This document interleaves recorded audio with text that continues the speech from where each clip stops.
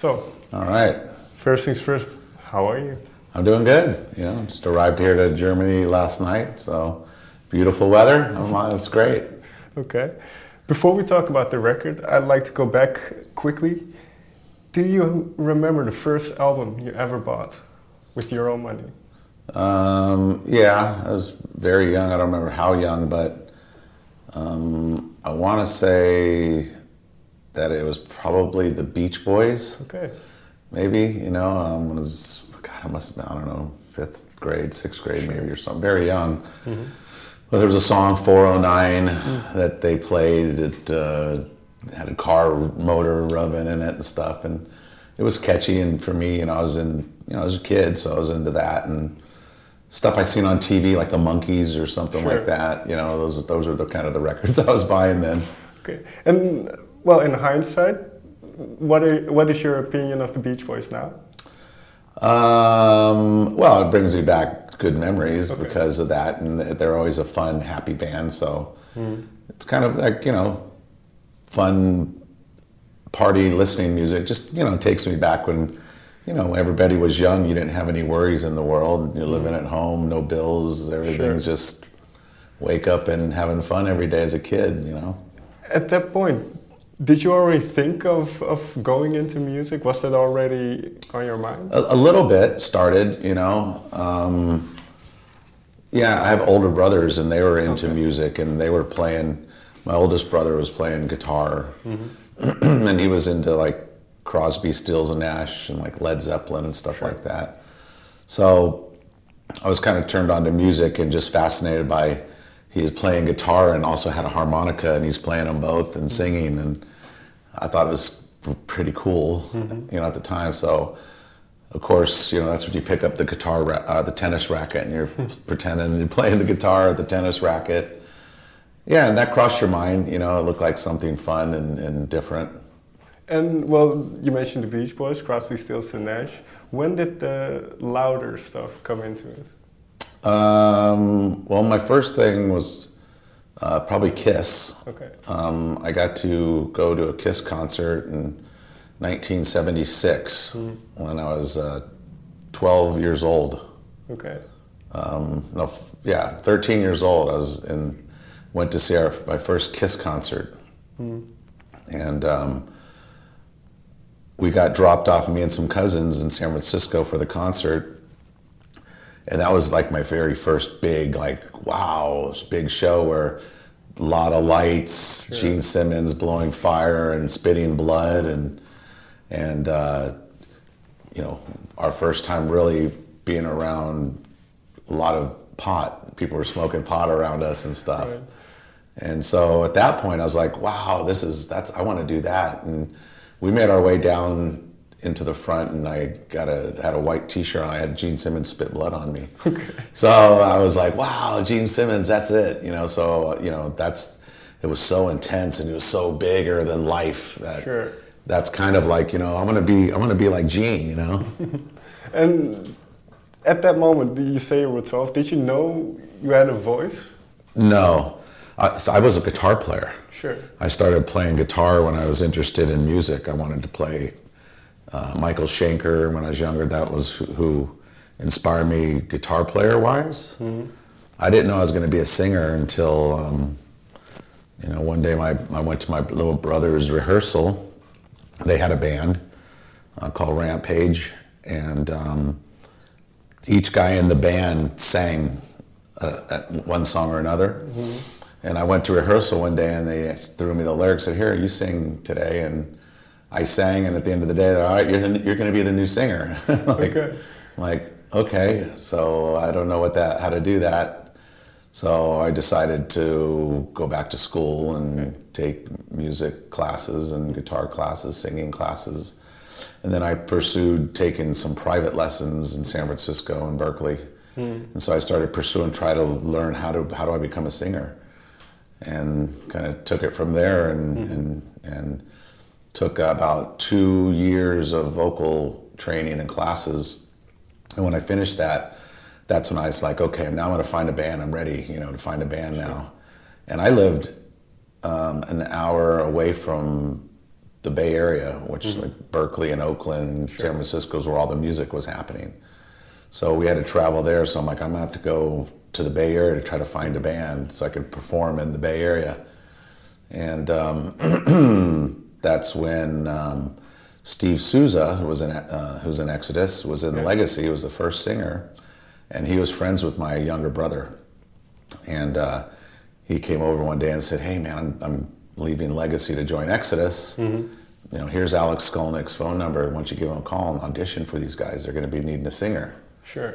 So, you know, and that style of music was new to me then. I didn't really understand thrash metal or faster music. Because I was older, I came from a generation where it was more, you know, like Dokken or Rad or stuff like that, more harder, heavier rock.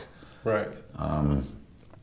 So that's kind of how that whole thing happened. I went and auditioned for the band, learned 3-song demo, went and auditioned, and they weren't sure because they knew what background I came from, but they still also kind of liked the fact that I was kind of melodic and I was a screamer. I had a higher voice and I'd scream a lot more.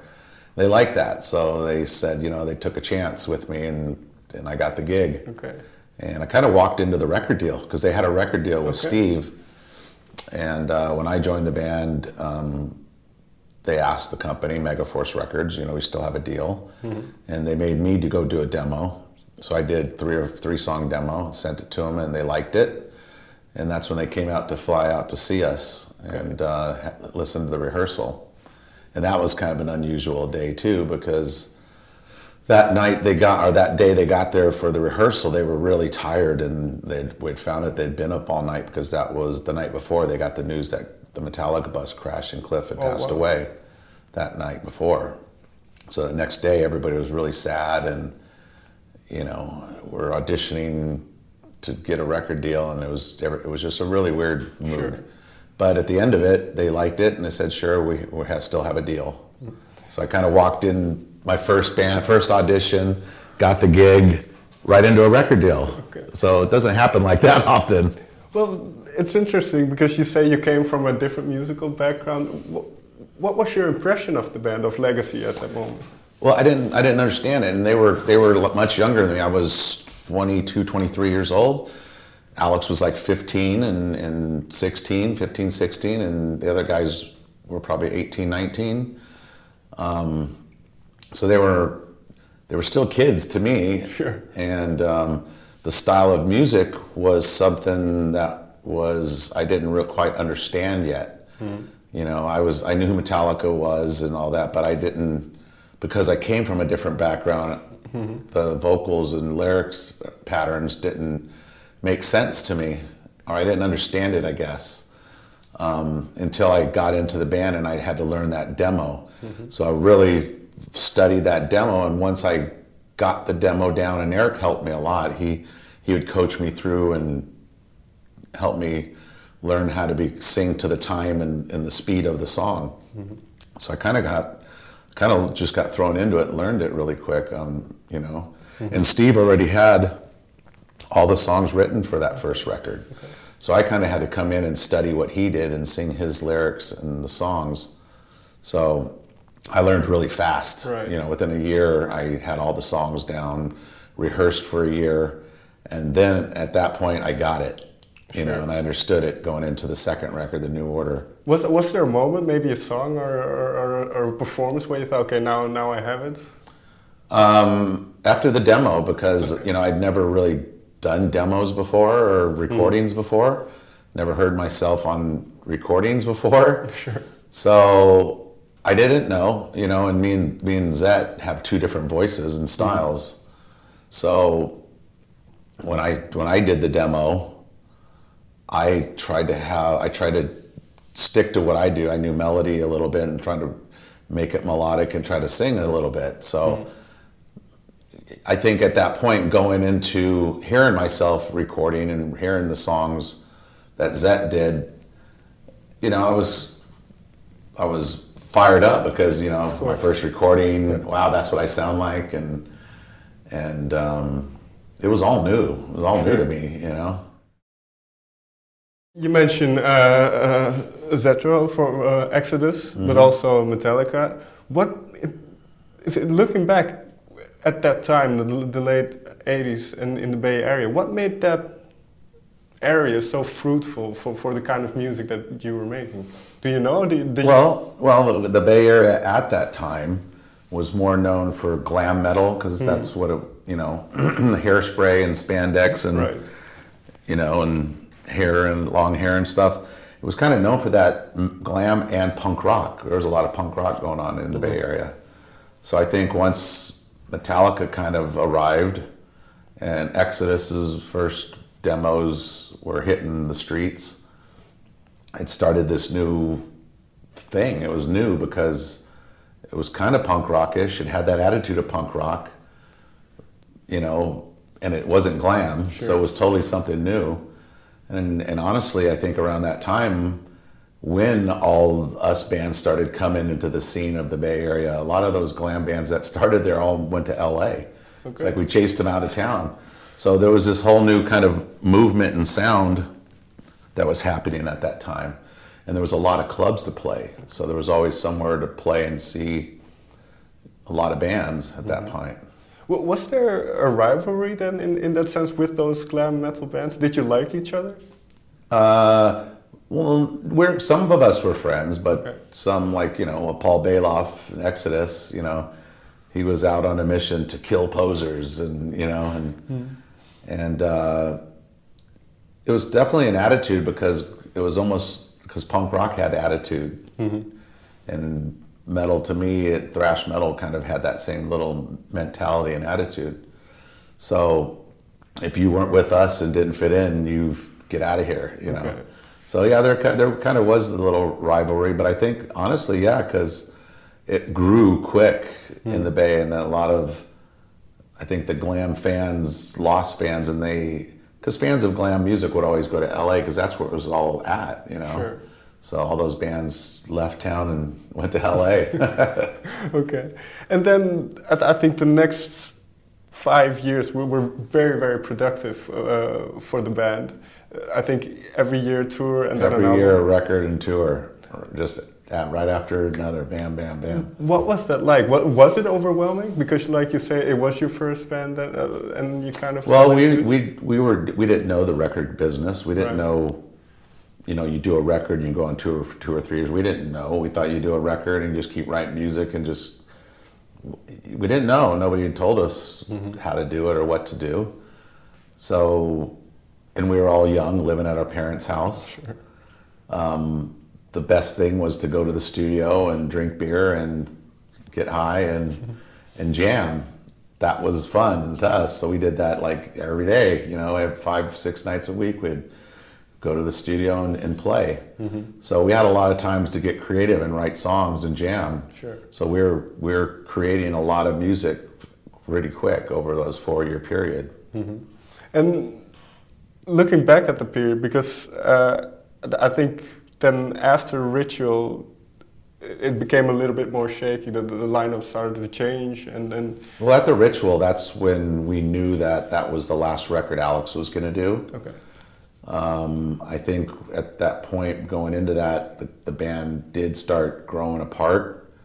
I think at that point, I know when we wrote the Ritual record, it was a heavier record at first when Eric wrote it. And I think that's where the tension started. Maybe Alex didn't want it to be that heavy. He wanted to kind of go a different direction, be maybe a little more polished and a little more commercial. We were on Atlantic Records, is a big label that had A&R guys telling you, where's the single? Where's the radio song? Where's the radio hit? Because that's what they did then. And I don't think that really was us. Okay. So Alex leaving, us not really being 100% and doing what we're doing, we kind of started growing apart on the Ritual. I like that record, and there's some good songs, but I hear how it was moving away from what we originally started. It wasn't as thrashy at all. It was more polished songs. Is this something that you notice now, or did you know at the time as well? No, at the time, we didn't know any better, but we knew that something was wrong. I mean, you're always proud of whatever you create and you put 100% into it. Of course. But the mentality was maybe getting not so aggressive, and I mean, because we didn't know. I mean, everything happened so fast. Just bam, bam, bam. And, you know, and Alex was young. He was 15, 16, started the band. And so he grew up his teenage years, which are pretty important years, touring, playing heavy metal. And he really wanted to experiment other types of music, you know, which was fine. You know, we were like, we understand, you know, we get it. But unfortunately, the climate of music was changing too, you know, Pearl Jams, Nirvanas, and Soundgardens, all those kind of bands started coming into the scene. And at that time, American radio or MTV, there was things that metal had exposure. You can drive in drive time traffic on regular AM or FM radio and still hear heavy metal songs. As soon as that other thing, Seattle movement started happening, it changed literally within a year, overnight. You know, the labels started dropping their metal acts, and no more MTV, no more radio playing metal. It really did change. But we were at the end of our contract. You know, the band split up and we had one more record to do. So I know me and Eric, mentally, when Alex chose to leave and he left, we kind of were like, man, what's happening? We're really bummed. But on the other hand, we also said, well, shoot, now we're going to be heavier. You know, man, the Ritual should have been a heavier record. You know, let's not let that happen. So the Low record was, we experimented with tuning the guitars down to fit more naturally with my voice. Right. And that's when we kind of found this feels more comfortable. It feels heavier. And then I wrote a song, Dog-Faced Gods, that was the first song I really sang death vocals through like a whole song. Right. And I really got criticized by our fans. Okay. That, oh, don't do that. You're going to ruin your voice. What are you doing? We don't want you to do that. But then I got some new fans who were like, yeah, I like that direction you're going. Keep it up. You know, so it was hard. You can't please everybody. Sure. It was hard to please everybody, but was that a difficult time? Because, like you say, on the one hand, the musical landscape is changing, and then also it was difficult because it was the last record on the contract. We didn't know this. Are we going to get another contract? Is the music business changing so much they don't want metal, and we won't get a contract? Because we're on Atlantic Records, which is a major label. Right. It was a big machine, doing a lot of marketing and a lot of, you know, doing what they do. So yeah, we were a little nervous and scared at the time. What was going to happen? And well, what's interesting is then two albums do follow Low, but after that it kind of dies down again. Was it because of the health issues, or were there? No, it was that. It definitely was because of that. Okay. I mean, after the Atlantic contract was up, we didn't know what we were going to do. So at that point, we decided we got some new band members, James Murphy and John Deddy was in the group. We decided that let's do a live record, live at Fillmore. And with Johnny Z, who owned Megaforce Records, we had spoken, we talked about what if we start, he convinced us, you guys should start your own record label and put out your own music. Sure, sounds like a good idea. So that's what we did. We created Burnt Offerings and released that record on our own. And it did very well. We sold a lot of records. We actually made some really good money on it. And that kind of opened our eyes like, okay, maybe there's something here. Maybe we're going to do it ourselves. We don't need these other labels. We're going to do it ourselves. And then we moved from that record into the Demonic record. And at that point, the industry was so different. So metal was, we've seen everybody getting dropped off the major labels. So we're like, let's just write heavy and hard. And that's when Gene Hoglan came into the band. And the songs were just much more intense and heavier. Where I actually tried to sing on them, but it just didn't feel right. The voice wasn't right until I sang the death stuff. And Eric's like, yeah, dude, use that one. So that one came, that was a heavy, hard record. Sure. But I don't think the people or the fans or fans of ours were really ready for that yet. Okay. And if we make parallels to now, how do you see the musical landscape now then in terms of metal and how it's received not only by the fans but by the industry? Well, it's night and day, because now when you were on a major, it was great. Independent labels were smaller labels and maybe you didn't get as much promotion and marketing. Well, that's changed now. Now the independent labels have all the acts. Our great label, Nuclear Blast, they have all the metal acts, and well, now because it's a new generation of younger and younger fans getting exposed to heavy metal and being at concerts. And there's still not the radio and the MTVs and all that, but there's the live concerts now that is the big thing, where you have to see your bands, or the internet that helped bands get exposure now.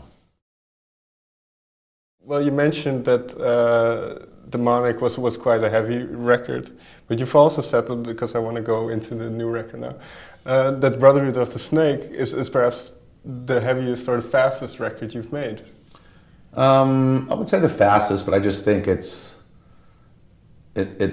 putting us back to the mentality of what we did. Because when we did the Dark Roots record, we're very proud of it. Had some great songs, but I think what was missing out of it, there were couple fast songs, but it was still missing that thrash or attitude that we didn't have that was on like Demonic or the Formation records.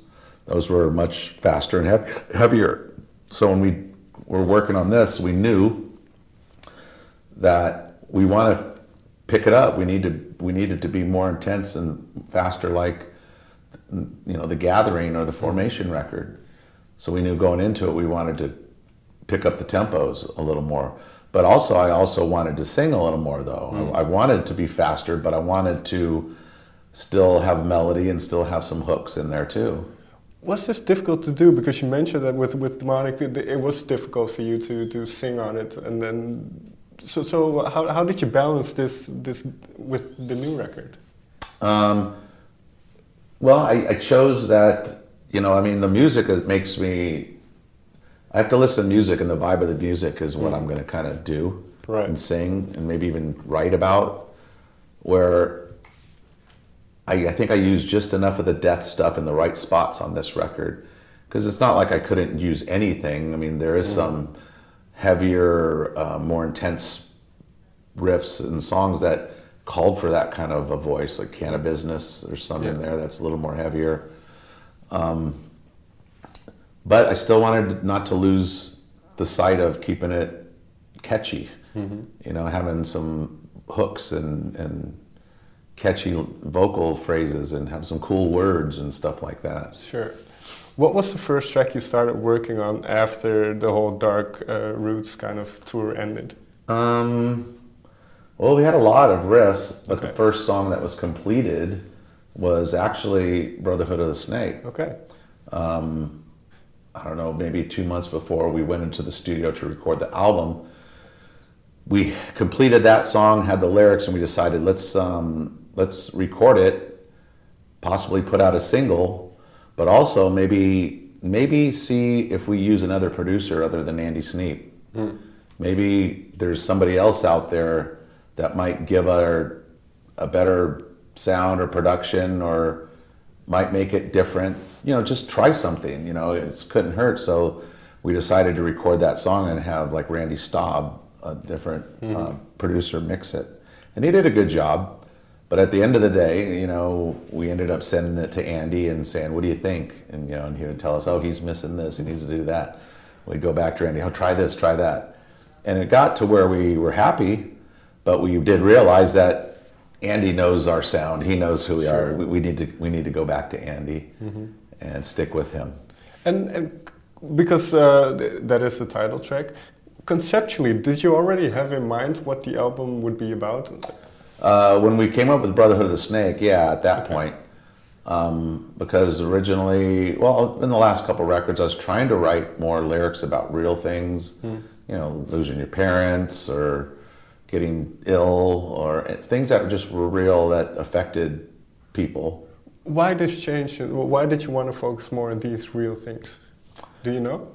Because I wanted to kind of just get away from your typical cliche kind of heavy metal lyric, Sure. gloom, doom, cemeteries, Sure. zombies. I wanted to kind of have something more to say, I guess, because as we started, we were always kind of conscious about the environment or our planet and stuff like that. Those were real.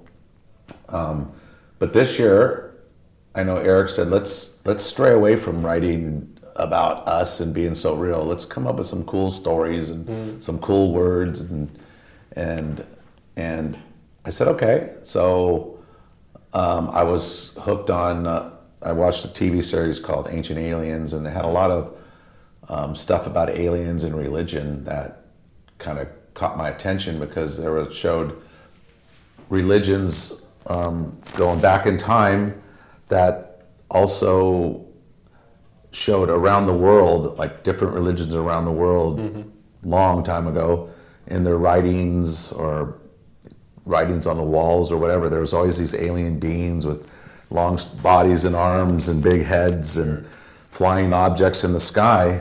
And it kind of made me think, like, wow, maybe there is aliens, or maybe there is something to this. How did they all see the same thing? Right. And it's all within their religions because it's a bigger power, and maybe it's a god to them back then. So that kind of first opened my attention to the alien part of it in religion. And then I came across the story Brotherhood of the Snake. And when I came upon that story, it was about a secret society over 6,000 years ago that was actually out on a crusade to kind of devalue religions, and that religions aren't good, and Right. Here's what we are, here's our belief. And their belief was there was an alien king, a god or a king or an alien being named Anu, who basically created mankind to serve as a slave down on planet Earth, Sure. to mine for our minerals and gold and stuff. So I'm like, wow, that's kind of a cool story. There's kind of a creation of a lot we can build on. And then with my Ancient Alien story, it all kind of came together. So that's when I told Eric, what about the Brotherhood of the Snake? I told him and had him read the story, and he liked it. He's like, wow, I like that. That'd be a good title for the record. So that's when we said, okay, we were in agreement. All right, that's what kind of set the ball rolling of where we're going to go lyrically and kind of create something not so real, I guess. Right. But it could be real. I mean, it could be aliens, and we're talking about reality, but it's so far-fetched to believe. Sure. You can go make up a story with it. Well, there's something very interesting, and it might be a bit personal, so and you have to correct me if I'm wrong, but were you raised Catholic? I was raised Catholic. Mother was very religious. Went to church every Sunday and catechism classes after school, and yeah, it was. My parents were really religious. Yeah. And then, but I read that when you got ill in 2000, I think 2001, that you also, because you obviously you have Native American heritage, that you went back to Native American healing. And I did both. I did chemotherapy, but also I was looking for something else because, when you're told you have cancer, right away you think, okay, I'm dead. Right. And, so I wanted to try anything, Okay. to help me heal it or just mentally kind of prepare, And so I've had some medicine come to my house and do some healings on me, and I've went through some really wild stuff with them that really kind of opened my eyes to more, not religion, but spirituality. And believing in something, and that kind of made me open my eyes to maybe there is something to other religions, and understand why the other religions are so strong in their beliefs of their God or their power. But it's something that kind of opened me up, that it was like of spirituality, really. I might have misheard it, but there's a line in Neptune's Spear, I think an open mind is a weapon. Yeah. So is this, can I tie this in with that you kind of had that? Well, yeah, but all of it kind of ties together, those lines in there, but that song, Neptune's Spear, was really a song about when we went after Osama bin Laden, because SEAL Team 6, the mission that they were on was called Neptune's Spear. Okay. So that's what that song's about, basically, is them storming the walls, getting intel, capturing him, having the green light, and basically one-shot kill. Sure. You know, but you know, there's some songs that kind of tie in, but they were kind of, you know, when we were like when I was writing lyrics, at some point I was like, okay, I can't keep writing every song with one thing in mind. There's got to be other stuff, and the feeling of the music makes me hear or create what the story is going to be about. So songs like Neptune's Spear or Blackjack or Can of Business were songs that kind of were on its own, but they still tie into the earth, politics, you know, stuff like that. And like you said, you've never shied away in your lyrics from political beliefs. And would you censor yourself in terms of what you wanted to say? No, I wouldn't censor myself. No. Okay. No, you know, I think there's always a message in anything you write, and I think like when we were writing Greenhouse Effect must have been on Practice What You Preach. You know, I would find that kids are like, you know, they're like Greenhouse Effect that was about growing marijuana in a greenhouse. It's like, no. They're like, they didn't know about global warming or didn't care. They were young teenagers that were into music and having a good time, sex, drugs, rock and roll. Right. So if there was a message there within what we were doing, cool. So there's still kind of a message in things we sing and write about still. Final question then, because with what you just mentioned, do you think you yourself and the band is perhaps sometimes misunderstood? No, not really, because I mean, what we believe, we're never a band that says, this is what I believe and you need to believe this too. Right. We always leave it open for interpretation. You know, we can only write what's on our mind and what we think, are aware of, and try to make people other awareness, or, like I said, how they interpret. Songs are meant to be interpreted by how you might have something going on with that you could relate to. You know, all songs you can, you know, it doesn't mean what the writer meant it to mean, you know. Sure. I think my time's up, so thank you very much. Thank you. Thank you.